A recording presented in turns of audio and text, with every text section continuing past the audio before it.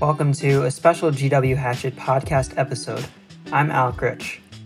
2020 has been both a monumental and devastating year for those around the globe. And for the GW community, there was no shortage of news to cover over the last 12 months. So to end the year, fellow Hatchet podcast host Sarah Sachs and I will be walking you through some of the biggest overarching GW storylines from 2020 with help from several Hatchet editors. So to begin the year, one of the first major news stories revolved around University President Thomas LeBlanc, who apologized for making a racially insensitive comment to a student regarding the university's holdings in the fossil fuel industry. During his conversation with the student, he also revealed that, at the time, 3% of GW's investments were in the fossil fuel industry. That began a greater push towards divestment, which will be explained by Hatchet administration editor Zach Schoenfeld. In early February, University President Thomas LeBlanc came under intense controversy for comments he made that surfaced in a video on social media during a conversation between him and a member of Sunrise GW. In the video, President LeBlanc compared support for fossil fuel divestment among some students to hypothetical support for shooting, quote, all the black people here, end quote. The video reignited a push among some student activists calling for GW to divest from fossil fuels. The week of protests culminated in a live protest at the Board of Trustees' February meeting.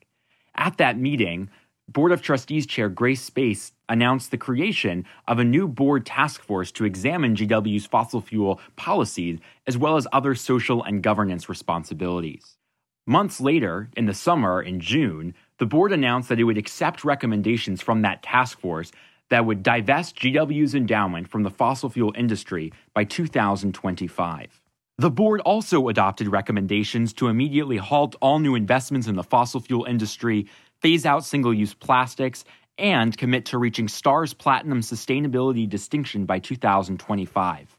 Trustees also voted to accelerate GW's plans to become carbon neutral by 10 years to 2030 and aspire to remove all greenhouse gas emissions the university has produced since its founding nearly 200 years ago.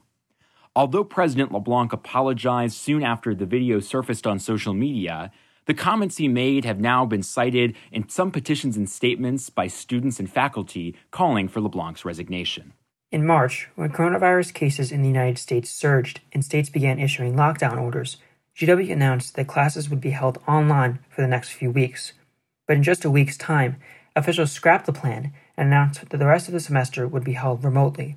Professors worked to adjust their lessons into an online format, but students, faculty, and staff faced added challenges along the way. Academics News editor Isha Trivedi explains how the GW community adapted to remote learning. Faculty have been dealing with online classes in a number of ways, but seem to have a generally positive outlook despite facing some struggles along the way. And then moving into October, professors said that they had adapted well to virtual learning after having all this time to prepare and after doing it already in the spring. But they were stressed about the looming threat of school-wide layoffs and other financial cuts. Officials implemented a number of measures to mitigate the financial impact of the pandemic, including layoffs, the suspension of retirement contributions, and were considering salary cuts for faculty and staff, but eventually ruled that out in September. Another major storyline that underscores many of the topics throughout this recap is university finances, which were greatly impacted by the virus. The Hatchet senior news editor Jared Gans discussed that fallout in depth. Officials began meeting as early as late January to discuss what the financial impacts of the COVID-19 pandemic might be on the university. At the time, the 2030 plan, that is, the administration's plan to lower the number of undergraduate students at GW by 20% while increasing the ratio of undergraduate STEM majors by 30%. That was the current operating plan for GW at the time. And the enrollment cut, which had already started to be implemented a bit going into this academic year, was expected to lead to some revenue losses. So that was already a financial impact coming in before any of the effects of the pandemic would take hold. So the university goes online following spring break in mid-March, and very shortly after, officials begin the first phase of cuts on March 25th was when they were announced. They suspended most capital projects and most non-essential hirings. And then they also, earlier in the month, had suspended non-essential travel, which had also helped to save some money. In late April, all employee salaries were frozen, and top officials like President Thomas LeBlanc and Provost Brian Blake took pay cuts. This year, protests against police brutality and systemic racism took place all over the world, including here in D.C. and at GW. Student Life editor Tiffany Garcia explains how officials and student organizations responded to the ongoing movement. BSU jumped straight into action. One of the first things they did was they sent out a letter, GW's BSU, American University's BSU, Catholic University's BSU. They all created this letter to Mayor Bowser and Police Chief of DC, essentially with a list of demands and kind of a call to action saying, we don't feel safe in this city, neither do a lot of Black people, and change needs to happen. So that's something that happened. GW's BSU actually from that launched a police initiative kind of thing. It's a research project to kind of look at youth policing and the rates in DC, how to help that, prevention tactics. We wrote another story about that earlier this year.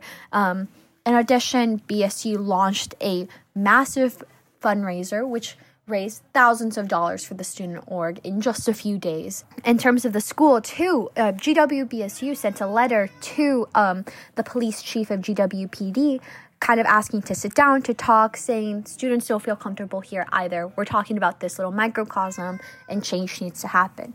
So with that, BSU's been in conversation with them as well. Students, faculty, and local leaders took further action to address racism by working out ways to change the names of certain buildings on campus.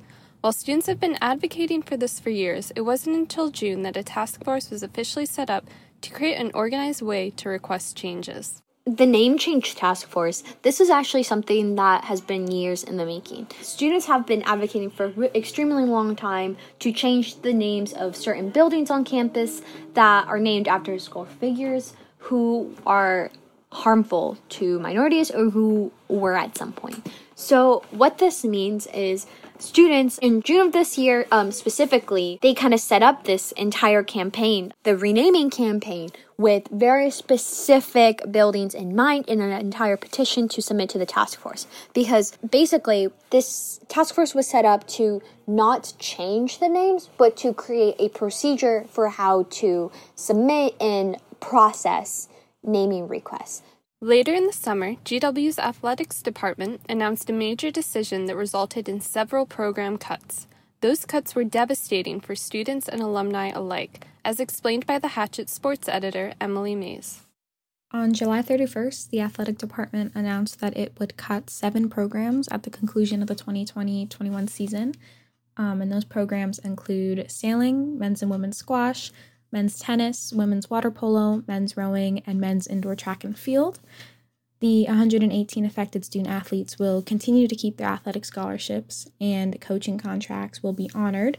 Student athletes will also have the option to transfer or convert their teams to a club level for the following seasons. In terms of reaction, alumni from affected programs said that they were disappointed and frustrated with the decision, and they said the decision to cut the program that fostered kind of their strongest connection to the university may limit their donations or participations in GW athletics in the future. As the fall semester began and staff layoffs ensued as a result of the pandemic's economic impact on GW, many faculty members from across the university began to express their disapproval of LeBlanc. With tensions reaching a fever pitch, many faculty members and students began calling for the university president's resignation. Administration editor Zach Schoenfeld has more on that. President LeBlanc announced a plan to reduce GW's undergraduate population by roughly 20%, while upping the share of STEM students to 30%, dubbed the 2030 Plan. The plan was quickly met with criticism from many faculty before it was halted in April as a result of the coronavirus pandemic. But now, as GW faces nearly a $200 million annual budget shortfall, many faculty say that recent decisions to lay off hundreds of employees and suspend some benefits could have been avoided had the planned enrollment cut not been implemented. Now, hundreds of faculty and students have signed petitions and statements in recent days calling for LeBlanc's resignation. The tensions between some members of the university community and the administration have been inflamed by recent layoffs as part of budget cuts during the pandemic. Officials announced in December that they had laid off 339 employees in administrative units, which saved roughly $32 million. Many of the layoffs were implemented as part of broader centralizations of GW's various administrative units, including the GW's communication, information technology, and events divisions. Layoffs also impacted units like the Center for Career Services, athletics, and facilities. Officials have also enacted a wide array of other measures to cut costs, like suspending retirement contributions and suspending most capital projects and employee travel. At last month's faculty assembly meeting, faculty approved a survey assessing LeBlanc's leadership abilities. The survey is now open and will run through mid-January and is open to all faculty. The results are expected to be made public soon after. The Board of Trustees has indicated that they will not consider the results of the survey, but will conduct a standard review of President LeBlanc this spring. During the U.S. presidential election, professors took many measures to accommodate students' stresses and anxieties. Meanwhile, students hit local campaign trails and tried to calm their nerves during a stressful week. Academics News editor Isha Trivedi is back to explain how GW reacted to this historic election. Officials announced in mid-October that Election Day would be a university holiday this year, and the announcement came after more than 900 students signed a petition calling for officials to do just that, and after American University announced that they would be doing the same. And then when it came to the week of the election and the days just following it, many faculty said that they adjusted the due dates for assignments in their classes and incorporated the election into their class discussions on political science, public health, media and public affairs. For example, we heard from the former provost, Forrest Maltzman, who actually adjusted his sabbatical so he could teach a class during the election and incorporate discussions about it into his class. And some professors said that many of their students were also working on campaigns at the time, and as a result, they were particularly busy during the week of the election, so they gave them leniency to help them with that. And so faculty were focused mainly on helping students process their anxiety and sort of get through this time. Now the university looks ahead to two milestones, a third semester of online classes and a bicentennial celebration. Administrators said while the beginning of 2021 will include remote learning and virtual anniversary celebrations, they hope to bring students back to campus by the fall and hold some bicentennial events in person. GW, like many universities, has faced an unprecedented year, and there's more to come in the new year. A special thanks to Zach Schoenfeld, Isha Trivedi, Jared Gons, Tiffany Garcia, and Emily Mays. This podcast was hosted by Sarah Sachs and Alec Rich and produced by Gwen Wheeler.